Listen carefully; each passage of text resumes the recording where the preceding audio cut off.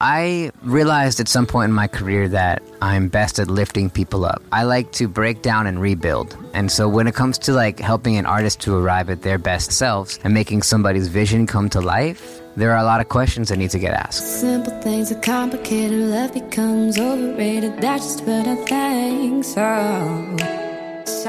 What's up, guys? This is Philip from Vision Quest Sound. Welcome to our podcast. As artists and musicians, how can we add real value today?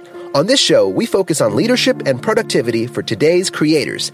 Episodes include advice recaps from our blog and, my favorite, interviews with artists and influencers. Thank you so much for joining us today, Mark. Thanks for having me. Tell us a little bit about who you are and what you do. Sure. My name is Mark Solomon. I'm an audio engineer and a music producer, multi-instrumentalist and a guitarist of 20 years. Born and raised in South Florida and went to college in New York City. And I've been in California for about 10 years now, and that's a little bit about who I am, what I've been. Yes, love your energy. Take us back to little Mark. When you first fell in love with music, what was going on in your world?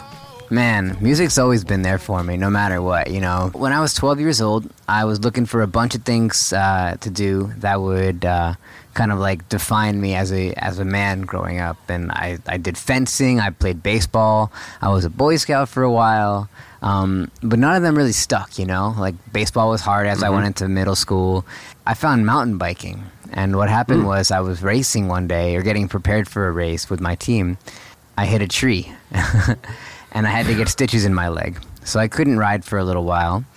I started playing guitar, and I started learning punk rock, and Green Day was really big for me back then, specifically the Warning album. Yeah, you know, a lot of these early punk records were inspiring to me and led me to become, you know, a producer. So when I went to high school, I went to a fine arts high school. And Senor Branca was my muse, and he taught me a lot of my basic fundamentals as a guitarist. And I had a few other really great teachers, Gary Fox, this other guy, Carlos, who I have no idea where he went to. He taught me how to play some really cool vibes. And, you know, otherwise, I've had a few mentors along the way, and I've just kind of dug right into it. From graduating from high school, I got signed to a band, which eventually got on a Billboard about a year after that. And it just opened a lot of doors for me, you know. Who are some of your guitar heroes? Any guitar nerd probably is familiar with the G3 lineup, like the Yngwie Malmsteen, to Steve Vai. Johnny Lang was really big for me, Eric Clapton, Derek Trucks. Yeah, Jimi Hendrix. I studied Jimi Hendrix really deeply, actually. And a lot of my double stop stylings came from his kind of repertoire. And I got to record his brother one time, so that was an honor too, you know. What? Wow. And Leon Hendrix. He was pretty good. Killer, man. Yeah, he was great. Making history already. It's kind of amazing how my career lends itself to these legacy projects, you know. Like a lot of my biggest successes in music were like, all right, we're here right now, let's go. You know, and it's like, who knows who's in the room, what's going to happen. There was one time I was working and Suge Knight walks in, and I didn't even know it was him. I turned it around, I'm like, oh, hello. And he's like, yeah, sounds good. I was like, oh, cool, thanks. And I just kept working. After he left, they were like, that was Suge Knight. I'm like, oh, the Suge Knight? And that was before it all went down with Suge Knight, if you all know what I'm talking about. Cool. So besides producing and engineering for other artists and film projects, which we should talk about later, are you an artist too? Are you working on music? Yeah. You know, I realized at some point in my career that I'm best at lifting people up, you know? So even though I do have a lot of really great ideas, I feel like my ideas are best when applied to somebody else's stylings. You know, so for example, like with the Just Susan project, you know, which is my main kind of like creative endeavor these days. I'm a co-writer, co-producer in it. Yeah, I mean, a lot of those ideas that we're using for her songs are ideas that I've written like throughout the years. And we just ended up using them for her feels, and they just work, you know, for her sound. And, you know, I always ask people this question, like, hey, in a perfect world without any limitations, your sound would be a mix of blah, blah, blah, hanging out with blah, blah, blah, right? So to answer that question, it might be the lyrical context of Jason Mraz kind of vibes. You know, I hate to compare myself too much to somebody else because I'll never be them. But I really dig the way that Jason Mraz is able to articulate his vibe, his words. And I think as a musician, I wish he would be a little more risky. Sorry, Jason, I think you're amazing. But I wish he could be more risky. So I feel like if John Mayer's guitar playing were with Jason Mraz's voice, that'd be really cool. But then also, if Mark Ronson were the third guy in the room with his drum machine, I think that would be a really, really, really cool sound. And I would say that my stylings lend itself to an organic sort of top line with a synthetic, hard-hitting backbeat. Ooh, love it. Hey, Mark, real quick for our audience, where can we go to follow you? Sure. Instagram, Mr. Solo Music with a K. So Mr. Solo Music. Tell us a little bit about what's in store for your future. I hope to be nominated for more awards. I hope to have more films on Netflix. I hope to collaborate with really amazing artists and create content that really defines the time we're in.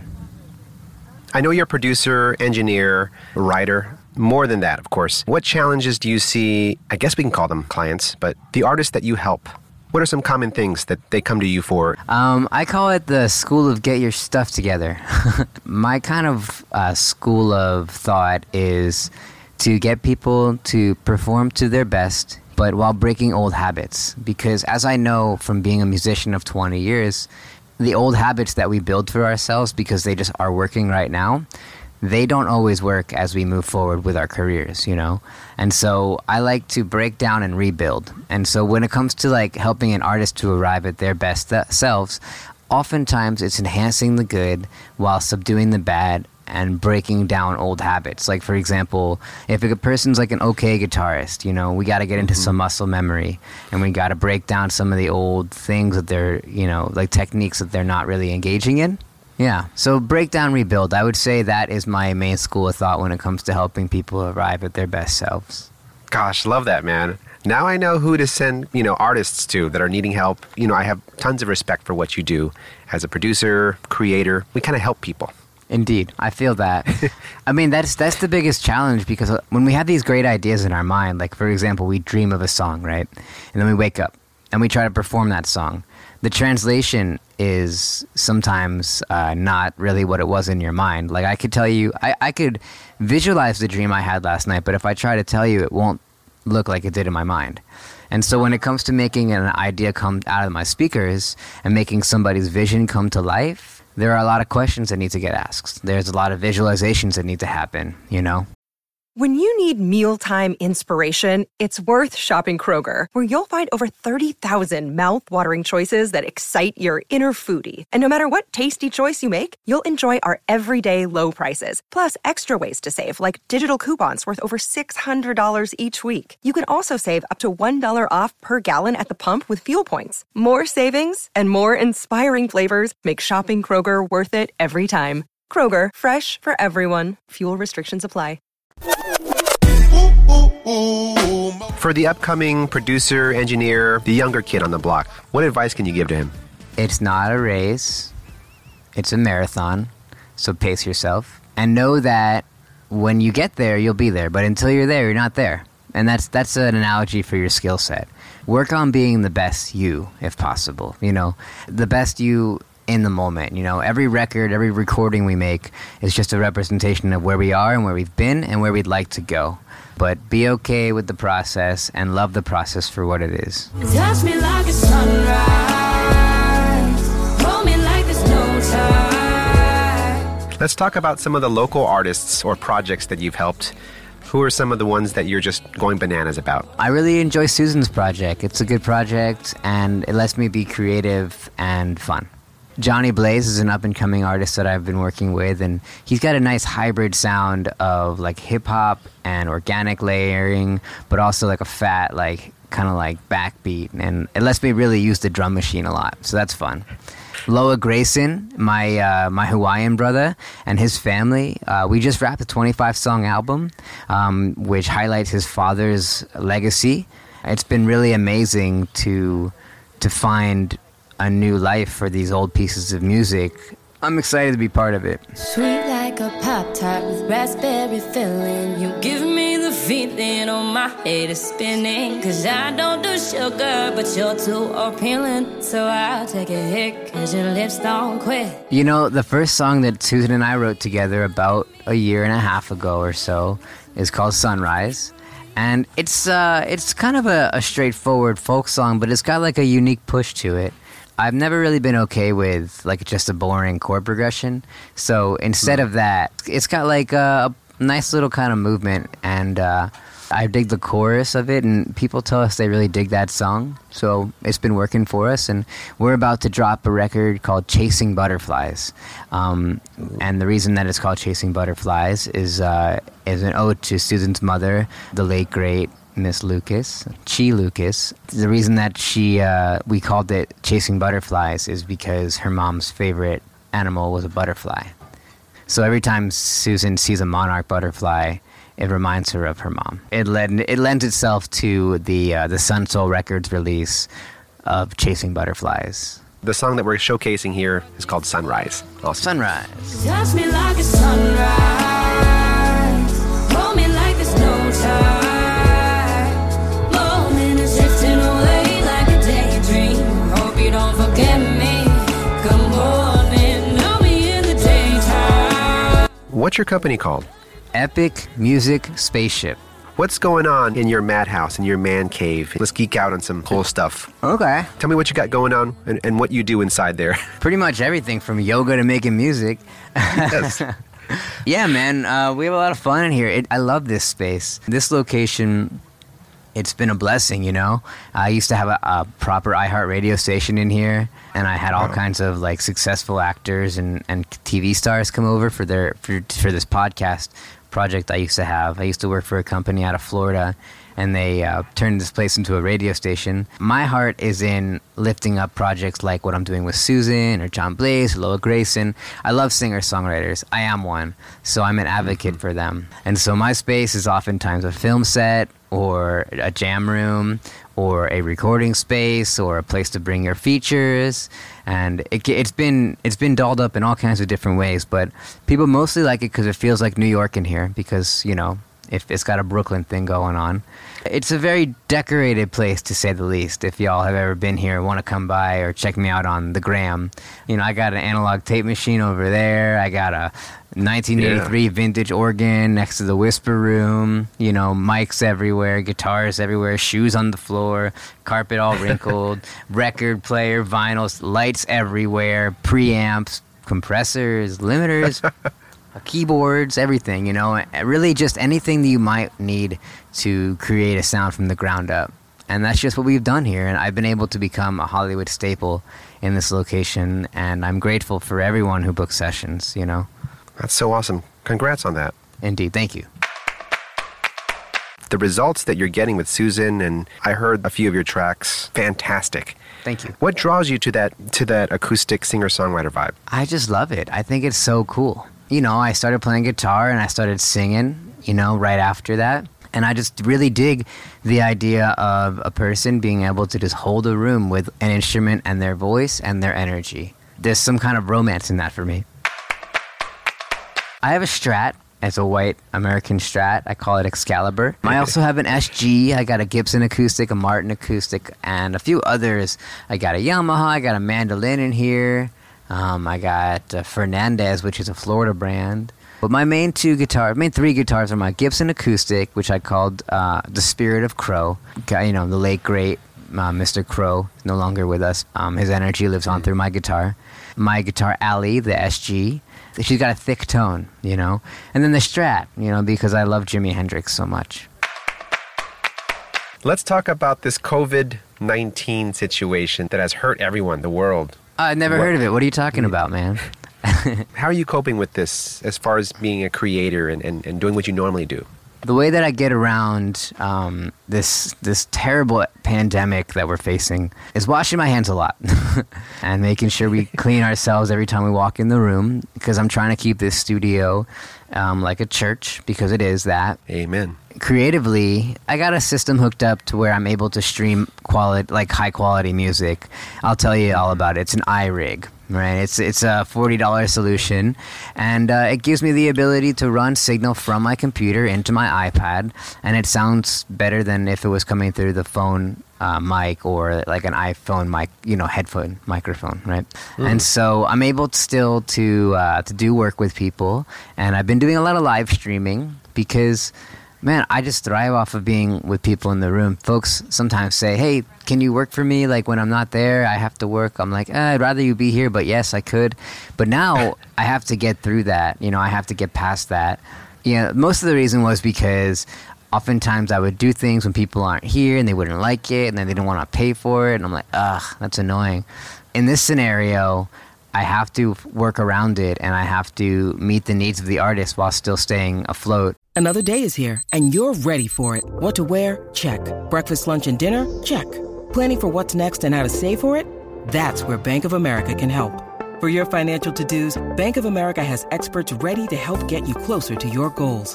Get started at one of our local financial centers or 24/7 in our mobile banking app. Find a location near you at bankofamerica.com/talktous. What would you like the power to do? Mobile banking requires downloading the app and is only available for select devices. Message and data rates may apply. Bank of America N.A., member FDIC.